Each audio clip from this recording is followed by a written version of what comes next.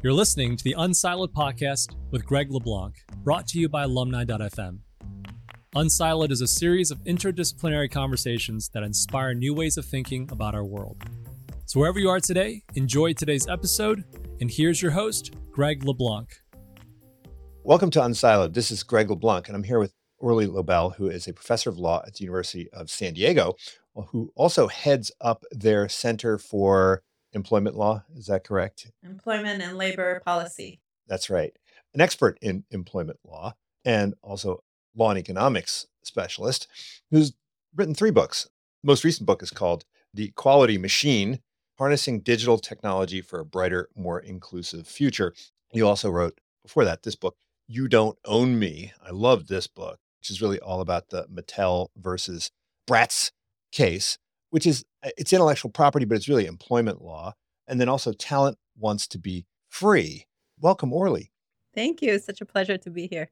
Well, you actually referenced some of your earlier works in the new book, right? Where you mentioned that talent wants to be free. You also mentioned that data wants to be free. And we're living in a time where obviously machine learning is having a massive impact on pretty much every aspect of what we do in life and business and law. And there are quite a few people who are concerned, right? In particular, there's a lot of people that are concerned about algorithmic bias and how algorithms can accentuate and exacerbate inequality of opportunity, inequality of outcome and application of the law.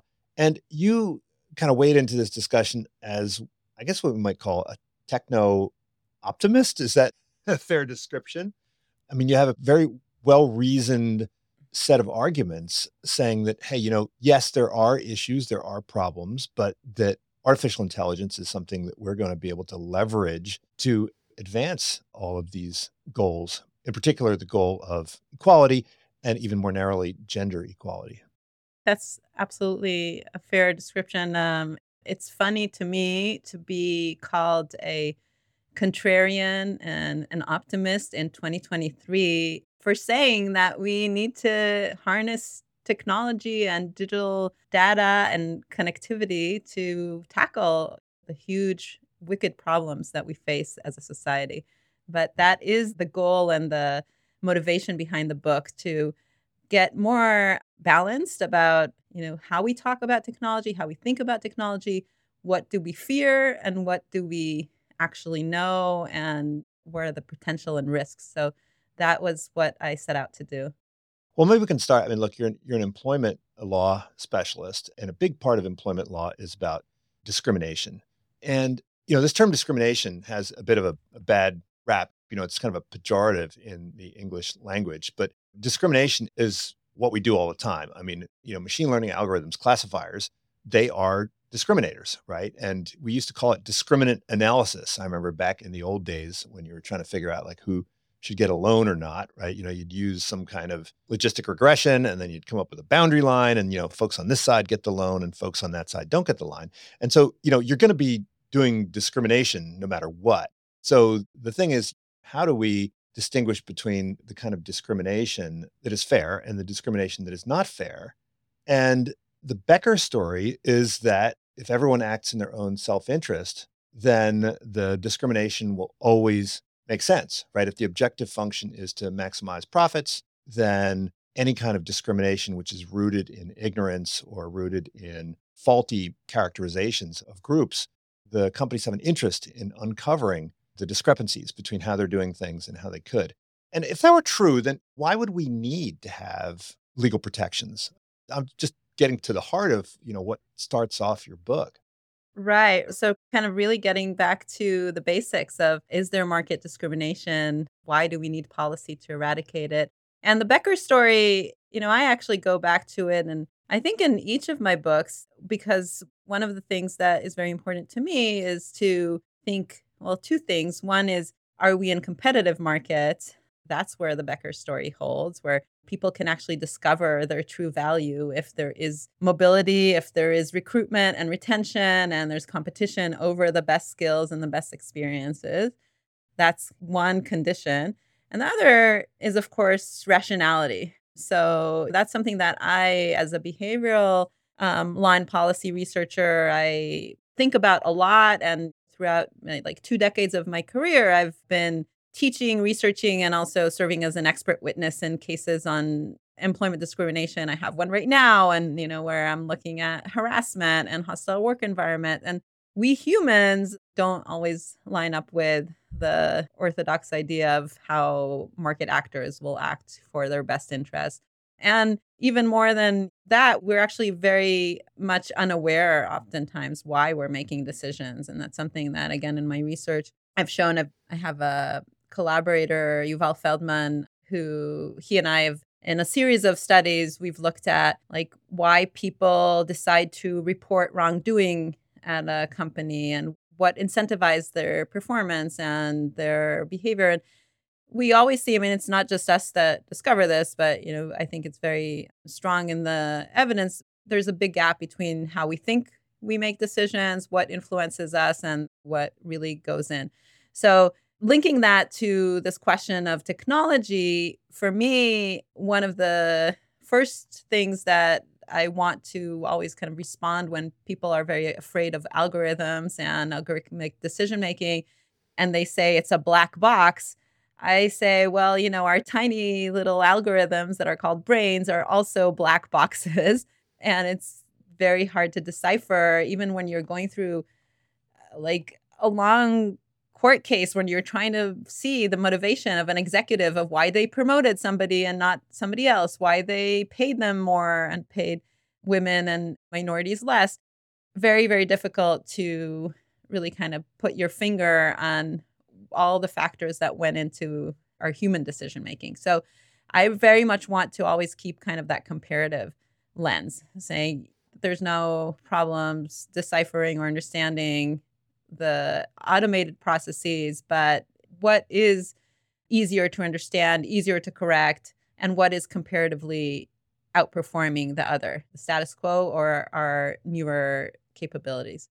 Yeah, I've always been puzzled by people when they point to deficiencies in, say, algorithmic decision making. I mean, they're comparing it against some kind of benchmark of perfection rather than the benchmark of the human decision making that it's replacing. And certainly when it comes to using fine-grained algorithms that involve multiple variables, I mean, humans typically will default to the crudest of categorical distinctions.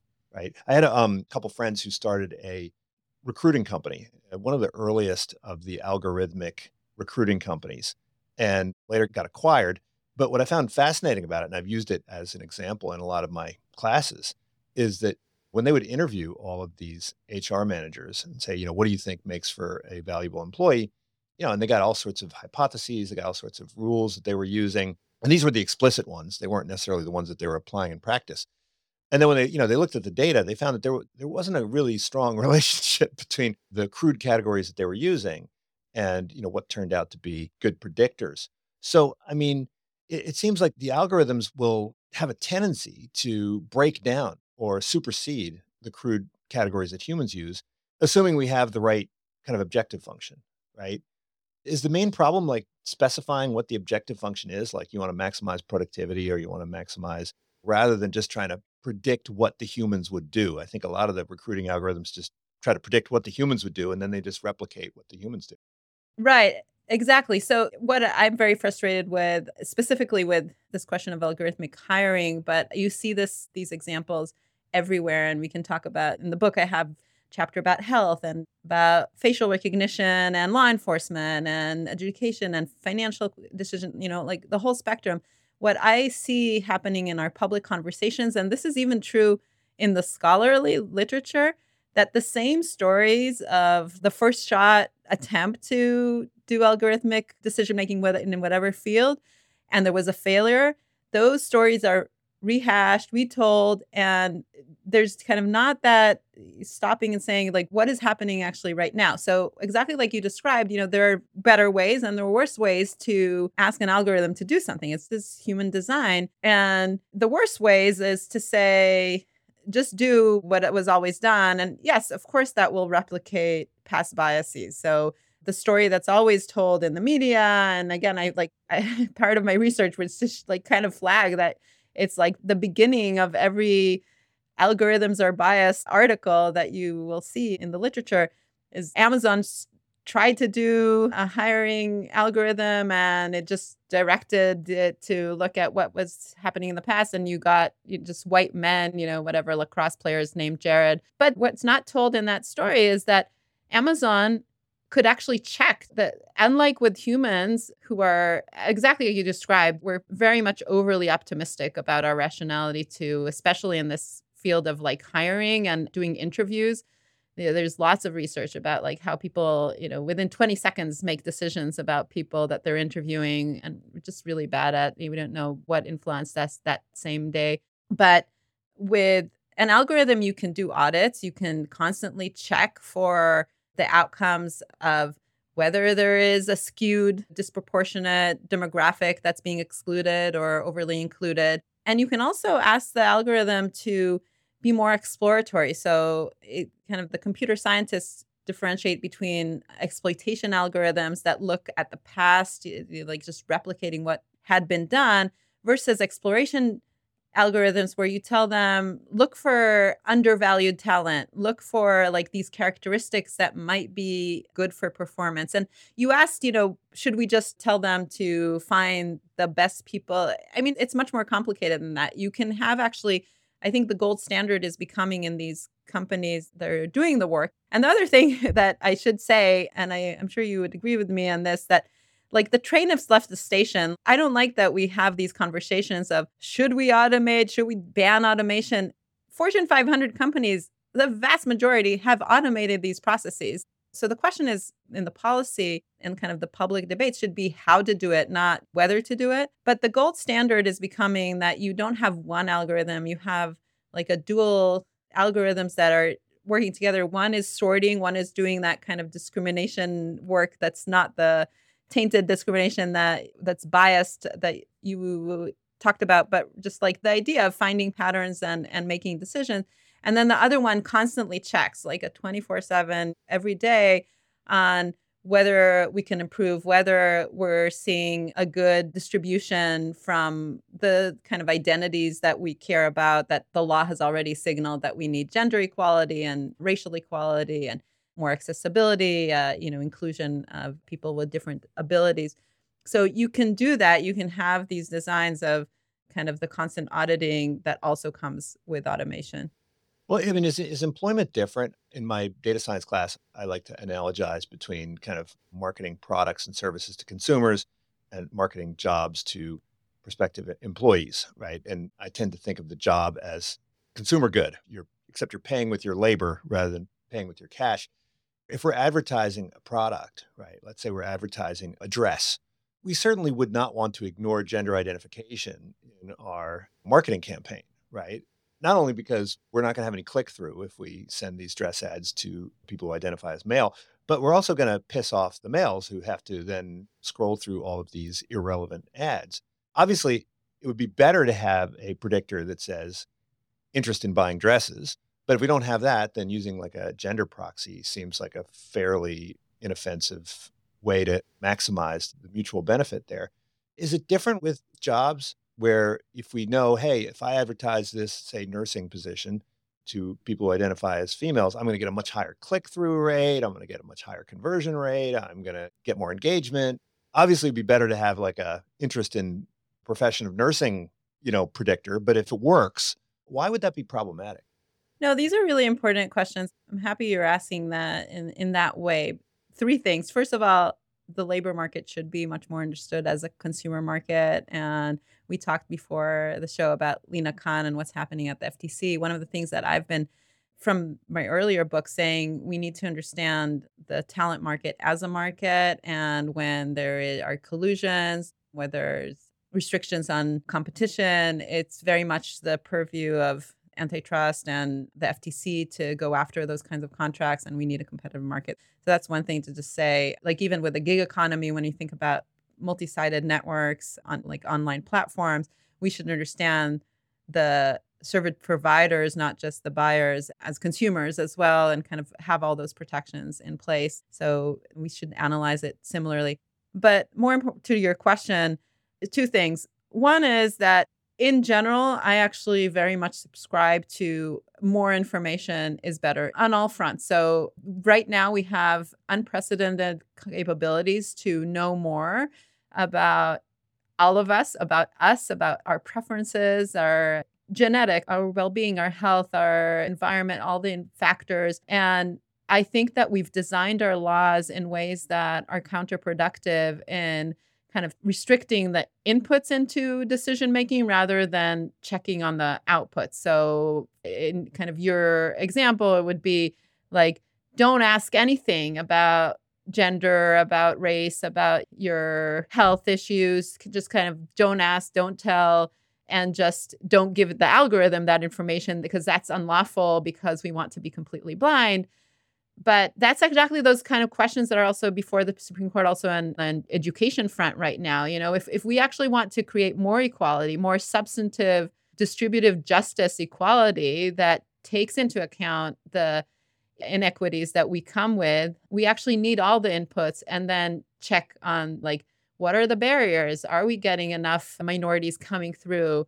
And maybe, you know, we should actually tell the algorithm that it was more difficult from a specific background to apply for this job. And so they should get like points for that. Of course, in the United States, it's like, oh, are you talking about affirmative action? That sounds illegal. Well, this is a moment where we should rethink those laws. We should think that we have these opportunities to be much more precise about all the barriers and all the kind of differences that we come with and think about it as an opportunity to equalize on that front. So all of that is really, I think, a moment where we should shift the focus. But on the question of the more specific one where you say, shouldn't we as a market, like, isn't it just more efficient to advertise jobs to that, you know, pool of people that is more likely up to apply? That's where I am like, I'm not with you anymore. I think, no, I think not just because it's unlawful to advertise in kind of that disparate way under our current laws, but also because we do want to expand. I mean, there are many reasons why markets are segregated, why there are pink collar jobs and white collar jobs or blue collar jobs, why we see kind of these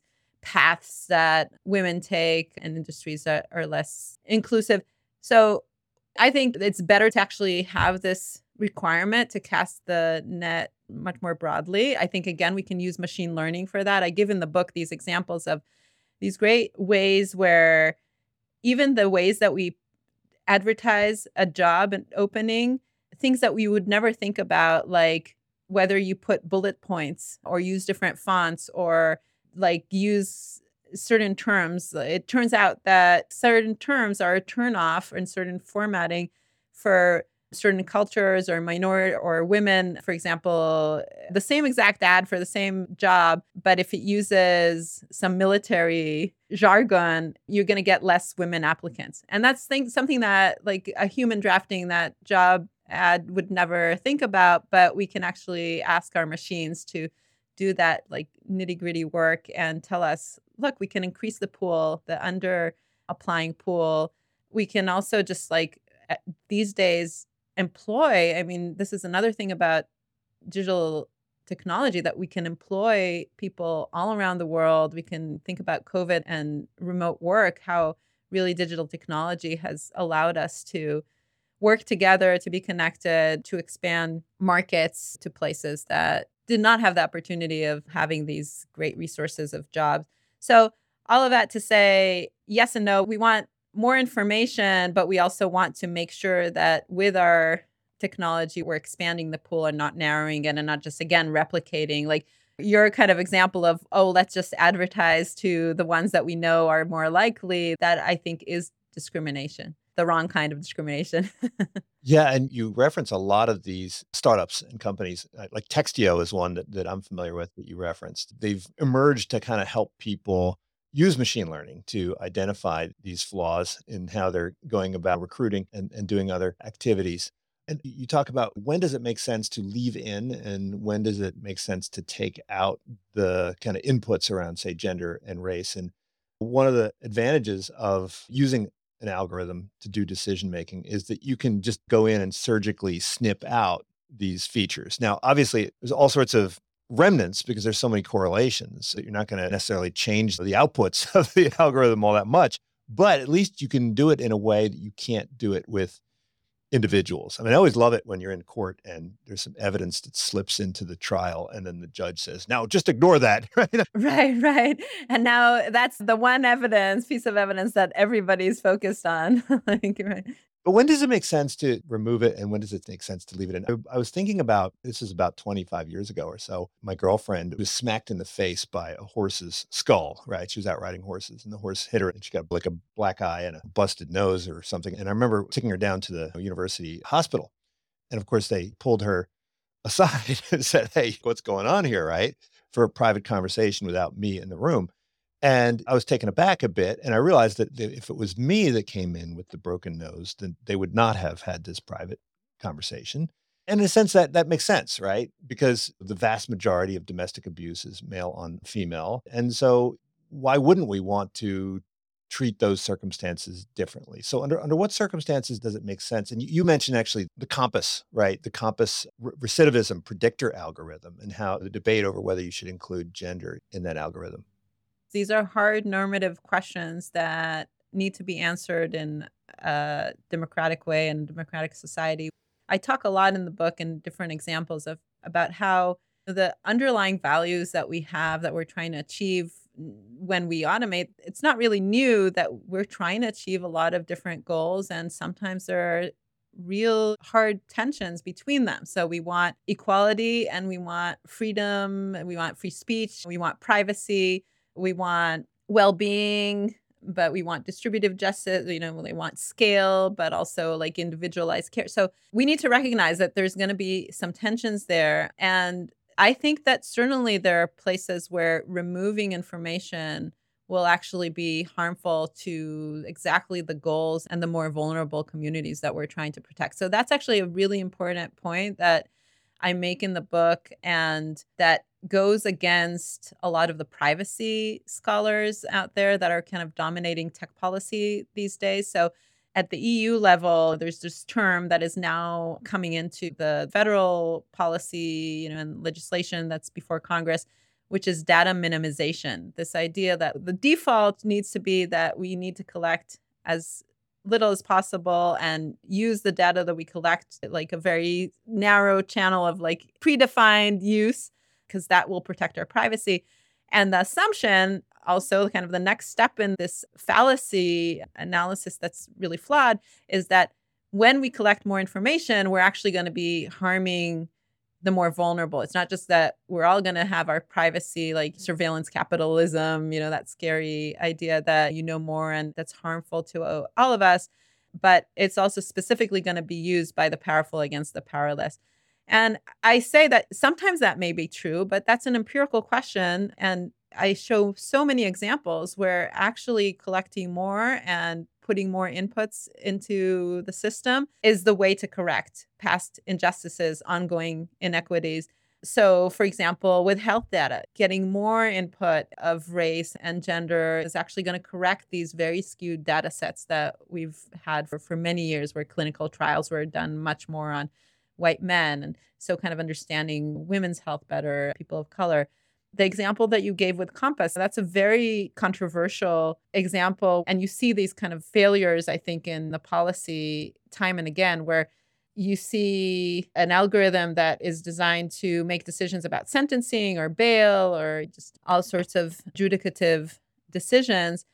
And what you said before of having that double standard, if there is disparity in the different demographics, that seems to immediately imply to some people that we should throw away the algorithm. And rather than asking the comparative question, is it doing better than with the judge, that we know our justice system is very flawed. If there's somewhere to try to correct with, having more rationality and more accuracy, it's definitely that we need to do that kind of work. And second, there's some things that we shouldn't expect technology. We shouldn't kind of dump everything on technology to correct. If there is a reality where, because of poverty, because of crime-ridden communities, there are disparities in arrests, we should tackle that. But it doesn't mean that if we're using, we have a system in place and we get some disparate outcomes, it doesn't mean that it's discrimination. This is what we talked about before, like discrimination as we define in the law about taking equally situated people and making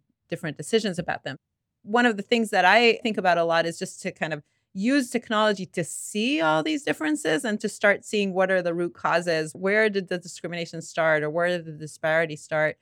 One more example is that I think about equal pay a lot, and today is actually International Women's Day. So, that's the moment that we think, how do we still have 80% to the dollar? It's pretty stagnant. So I have an article I wrote in 2020, and I haven't looked at the numbers since then, but I showed that it was stagnating. Yes, we corrected. It used to be 60 cents to the dollar, and then now we're at 80. But if you just look at the past decade, it's quite constant. If we don't do anything, the statistics are showing that it will take like a century to to actually correct or close the gap. But the question is, how do we use more data to close it? And one thing that has been a policy change here in California and other places is the do not ask suggestion, or actually prohibition, that employers don't ask your past salary when they're hiring somebody, so that they don't input that and replicate or give a 10% raise on that past salary that is statistically going to be lower for women. It's an empirical question of whether that's effective or whether not giving that input is actually going to exacerbate, and just kind of people are going to make assumptions that the woman has been paid less. Very similar to the question of ban the box, of the checking whether you have a criminal background or trying to remove the racial disparity there. That was a policy that was passed in many states. And there's some empirical evidence that actually backfired, because then there was just kind of an assumption that everybody had if they were from a specific background. So we should look at these questions empirically. To the bigger question of what do we put in, what do we leave out, it depends on the goals that we're trying to achieve and how the processing actually is going to affect. So all the time auditing is is definitely the rule of thumb. Well, I want to circle back to your earliest book, which is Talent Wants to Be Free. This is an issue that's in the news quite a bit. And when people come to Silicon Valley from other parts of the world and they ask me, what is the secret sauce, right? I'm expected to come up with some pithy answers. But one of the things that I point to is this ban on non-competes that we have here in California, which really is unmatched by any other jurisdiction in the US, right? There's really nowhere else that is so adamantly opposed to this. And there's a proposal by the FTC to kind of extend that to the rest of the country. You take on the kind of standard law and economics view, which is that companies need some incentive to invest in their employees' capabilities, and they need to be able to get some assurance that the employee is going to stick around long enough that they can recover that investment. And you point out that this is probably not true, and that instead this is really an exercise in overreach by the employers. But I guess the only way that you could explain why so many employees sign on to this would have to be sort of a behavioral one, right? That they simply don't understand the consequences, or is it just a lack of bargaining power? So first of all, why do we see these things? Why don't employees push back? And then secondly, why are they so harmful to the diffusion of expertise, innovation, and so forth? And could you convince a company to voluntarily, say, abandon this unilaterally in a regime where it wasn't prohibited? No, these are all questions that I've thought about a lot. And I think it's a boilerplate contract that most people receive these days. There is some behavioral, like misinformation, optimism. When you join a company, you're not thinking about the next steps. You're not thinking about when things go bad. You might think that it won't be enforceable. You might know that it's not, but most of the time, it really is more about bargaining power, that these contracts are presented oftentimes after somebody accepted the job. We call it cube wrap, just like click wrap with consumer contracts.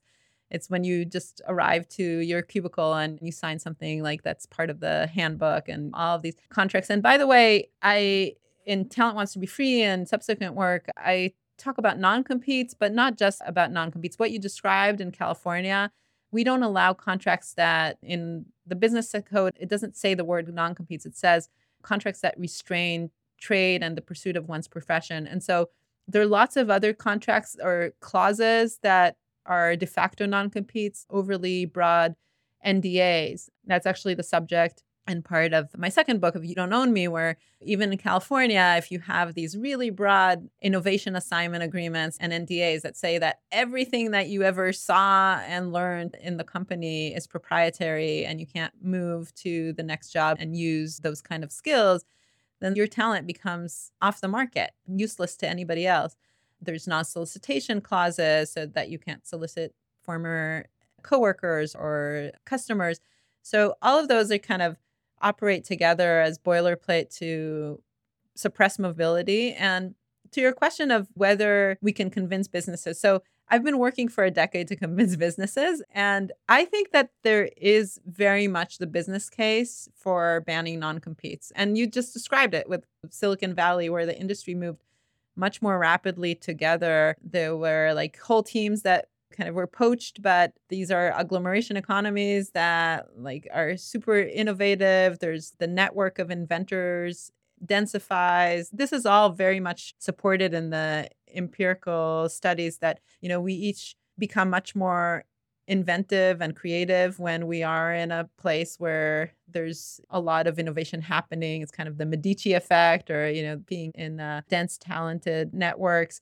I think employers should understand, and California employers have understood, that incentivizing employees to stay using the carrots of like performance, bonuses, stock options is much more kind of intrinsically effective for performance than using the sticks of confinement of telling them, you can't leave because I'm going to sue you. So then you get an unhappy employee. That's actually some experimental research that my co-author, Onamir, who who's also my husband, he and I did some experiments there of showing that employees are, when they think about their careers and their human capital as their own, they're actually going to, even from time zero, going to invest much more doing the job well. And I see this all the time because I'm here in Biotech Beach in Southern California. I see attorneys telling their biotech companies, like, you can tell the employees from Michigan who have signed non-competes to come here and they'll be free. They won't sign a non-compete. You'll just like make sure that you're the sexiest, best employer on the block, and they'll stay when they're happy and they'll be great. But then they'll also know that they have like the market will see them and they will have external offers. I mean, to academics, it's probably crazy to think about non-competes, right? Again, we have tenure, but we have a lateral market, and part of our performance is to be all the time in that market. So this is a lot, but like one of the points that I want to make is that the positive effects of banning non-competes, which is really important to me right now, because like after a decade that I've been arguing that we should nationally ban it, right now we're in the period of notice and comment at the FTC for a national ban. There's multiple effects. Like I can describe like 10 different effects that are all kind of pointing to why that's the optimal equilibrium, that everybody forgoes this like really strong stick of anti-competitiveness and uses other ways. I mean, we still will have trade secrecy litigation. We still have other ways to retain people, but we will have a competitive market. Well, I think it was in the Stanford Law Review piece that you co-authored where you claim that there won't be a reduction in human capital investment if you abolish these things. And is that part of that is because the employees themselves now have more of an incentive to invest in human capital accumulation, but also, I mean, the employers, they can differentiate themselves, I would think, by recruiting people with the added benefit that you'll leave your job better than when you showed up for your job. And so I think we see that in Silicon Valley all the time, where when an employee leaves to do a startup, they throw a party for the employee rather than grab the box of contents from their desk and escort them out with security, right? They have some balloons and they have some champagne. And people advertise that they're ex-Google the same way they advertise that they're, say, ex-Stanford. So, I mean, do companies fully appreciate the degree to which this is a recruiting tool? And secondly, how much of the burden now is put on the employee with respect to investing in themselves, right? I remember the days when McKinsey would send their people to MBA programs and pay for the MBA programs. And now people more or less have to pay for them themselves. Yeah, the best companies do appreciate that investment in skills and experience and network is all something that the best employees think about when they join a job. Even like my daughter is a junior at Stanford right now, and she was looking at different summer jobs, and she's going to be in the financial team at eBay this summer. And you can see this even like she had a bunch of offers and eBay offered the summer internship. It wasn't about like just the bottom line salary. It was an internship that had actual learning to it, themes, a cohort that become a network and a mentorship opportunity. So yes, I think the better companies realize that. And they also realize exactly like you say that they can think about their ex-employees as increasing their market footprint as alumni. There's also much more boomerang hiring today where like if employees realize that the grass is not greener at another place, I think there's lots of irrationalities that some companies have where like, oh, they left us, they're never coming back. But also in academia, you see this sometimes like somebody moves and if they're not happy, we'll take them back. If we already know them much better than we know anybody else. This is like an actual known person. We know them, how they'll perform. So I think it's a really good idea to let them go and let them come back.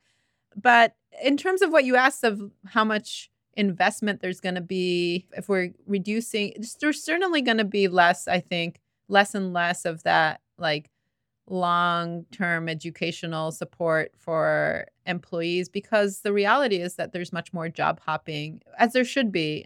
Like the days of GE University are kind of over, right? Remember I think so. Yeah. I mean, Crotonville? right. You don't start that job and retire with a gold watch. It's just not the pattern. It's actually not what the market is offering, but it's also not what the generation that's going on the market now is interested in. A lot want to start maybe at a company, but think about becoming independent, becoming entrepreneurs later on. So I think actually that's a moment again to rethink some of our priors, what as a public we give people. So I'm a big supporter of universal education that is affordable or free in higher education, thinking about reskilling. It connects actually to our discussions before about automation and the equality machine. We're also at a moment where there's going to be acceleration. There's always been a lot of changes and where the jobs are with any industrial revolution and technological advancement. But right now, for sure, there's going to be like a leap in the speed in which some jobs are going to be annihilated and others are going to be available. So I think there's very much a role for public investment there for digital literacy and reskilling that will not necessarily be provided by the market. Now, I wouldn't want to have a conversation with you without mentioning your book, You Don't Own Me, which I found to be, one of these thrillers. I mean, it's just, when you go down that rabbit hole, it's just incredible to see the extent to which the employer of the kind of main character in the book, Mattel, believed that they own the thoughts and feelings and ideas of this employee who went on to found the Bratz doll. Was this story so interesting because it's atypical? I mean, the contrast between the universities, particularly universities like Stanford, treat their employees. I think about Sergey and Larry and how they went off to form Google, and Stanford was like, "Oh, have fun, go do it," and they didn't really make any efforts to own the many billions of dollars that were generated, that were effectively created within the labs at Stanford University. Obviously, it's a university, but I mean, the Mattel story is just so crazy. And the poor founder, I mean, he just wound up getting squeezed and destroyed by this litigation. Well, thank you, first of all, for calling it a thriller. Actually, the Financial Times called it a page turner. So and they said that usually these topics seem dry. I never think that intellectual property and market ethics and litigation battles are dry, but they said that like here they're very colorful personalities and characters and twists and turns and what happened. And it's all about dolls. It's like adult men executives, for the most part, thinking about Barbie and Bratz and like thinking that they're somehow real. It's quite funny. So in that sense, maybe it's a specific story, but I think about it as a very universal story. It's unique, but also universal. It happens in every industry. These battles over market dominance and like the Goliath trying to litigate to death and terrify and threaten the newcomers, the new entries, the inventors. I actually wanted to tell this story because I think we have a lot of these stories. I mean, you said, yeah, universities let their people go. Sometimes, actually, they've become more militant these days, like even universities with like tech transfer offices, and they've been suing their own faculty for like doing backdoor tech transfer and things like that. So it's not that simple even there. But certainly in the industry and like the for-profit industry, I felt like those stories were told actually, like the Zuckerberg story, like the Facebook social network. It's a very similar feel, right? It's also this crazy story of a few students sitting at Harvard and thinking about a social network, and then like the Winklevosses go after Zuckerberg because he starts Facebook. And it's also a moment of like this, you don't own me. I think he has this moment in the movie that's, fictionalized by Sorkin, where he sits there and he says, if you had invented Facebook, you would have had Facebook. Like it's all the invention that comes from, or like the entrepreneurial spark that comes after you have like a small idea, a seed of an idea. That's really what makes companies what they are, products what they are. And one company should not own the entire brain of and kind of creative capacities of others.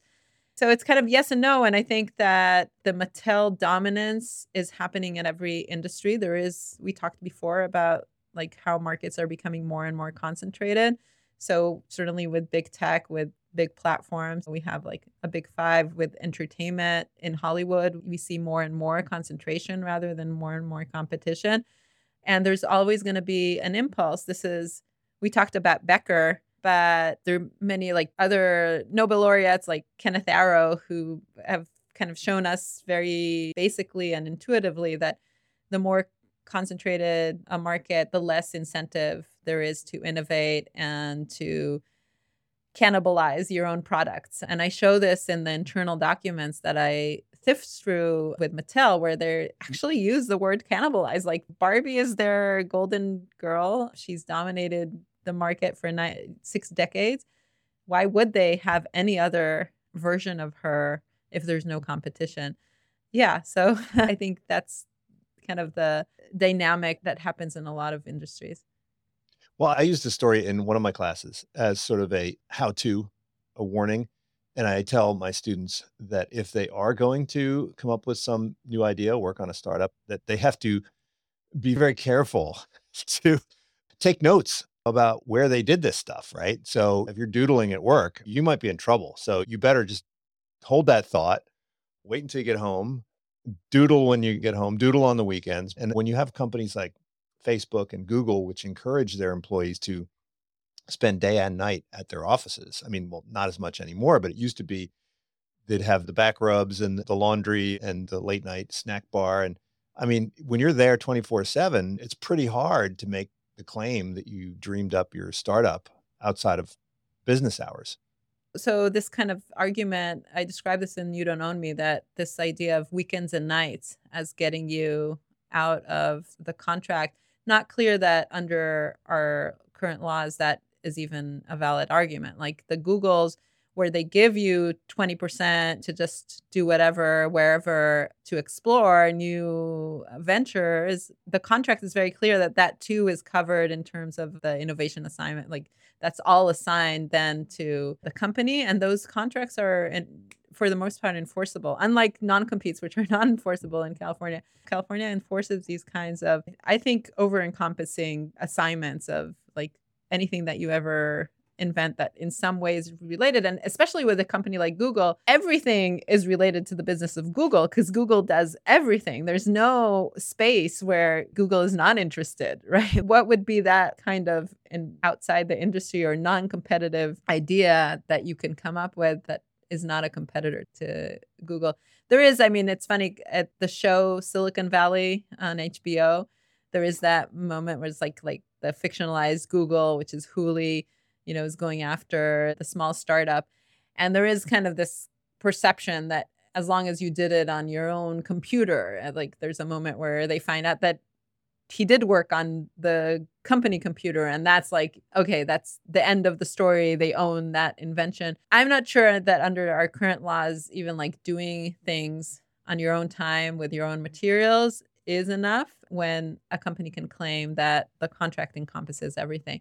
So it's something that's important to me. I would like our laws to be better on this, but there is that kind of impulse and interest of the bigger companies to try to own everything. Well, the show Silicon Valley does make another appearance in your book where you reference the Playboy centerfold that was at the heart of the image. That's in the equality machine. You're right. Yeah, image recognition systems, which I didn't know that story. But to tie the You Don't Own Me back to Equality Machine in a strange way, Barbie was, I guess, originally at some point a sex doll of some kind. And you have a whole section on robots and in particular on kind of the role that robots might play in intimacy. And you talk about pornography and so forth. And I found that chapter to be particularly, I guess, interesting and perhaps a bit disturbing. And once again, you have a more optimistic take than many people would have.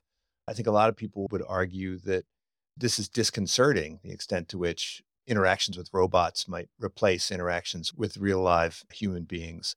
I mean, what's lost there? I mean, apart from some of the more disconcerting ways in which people will abuse their dolls and abuse their robots. And I think you wonder whether this is a complement or a substitute to abusing other human beings.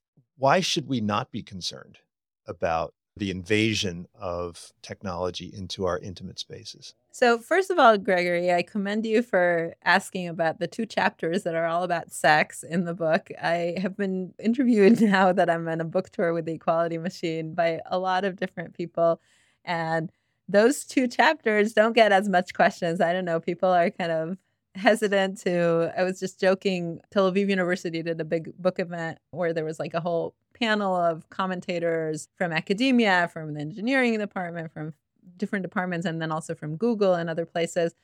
And my parents were in the audience, and then I came up, kind of thanked everybody at the end, and they said, well, I'm so happy my parents were here, but maybe because they were here, nobody said anything about sex, even though, our intimate lives are changing a lot with robots and with digital technology, with sex tech.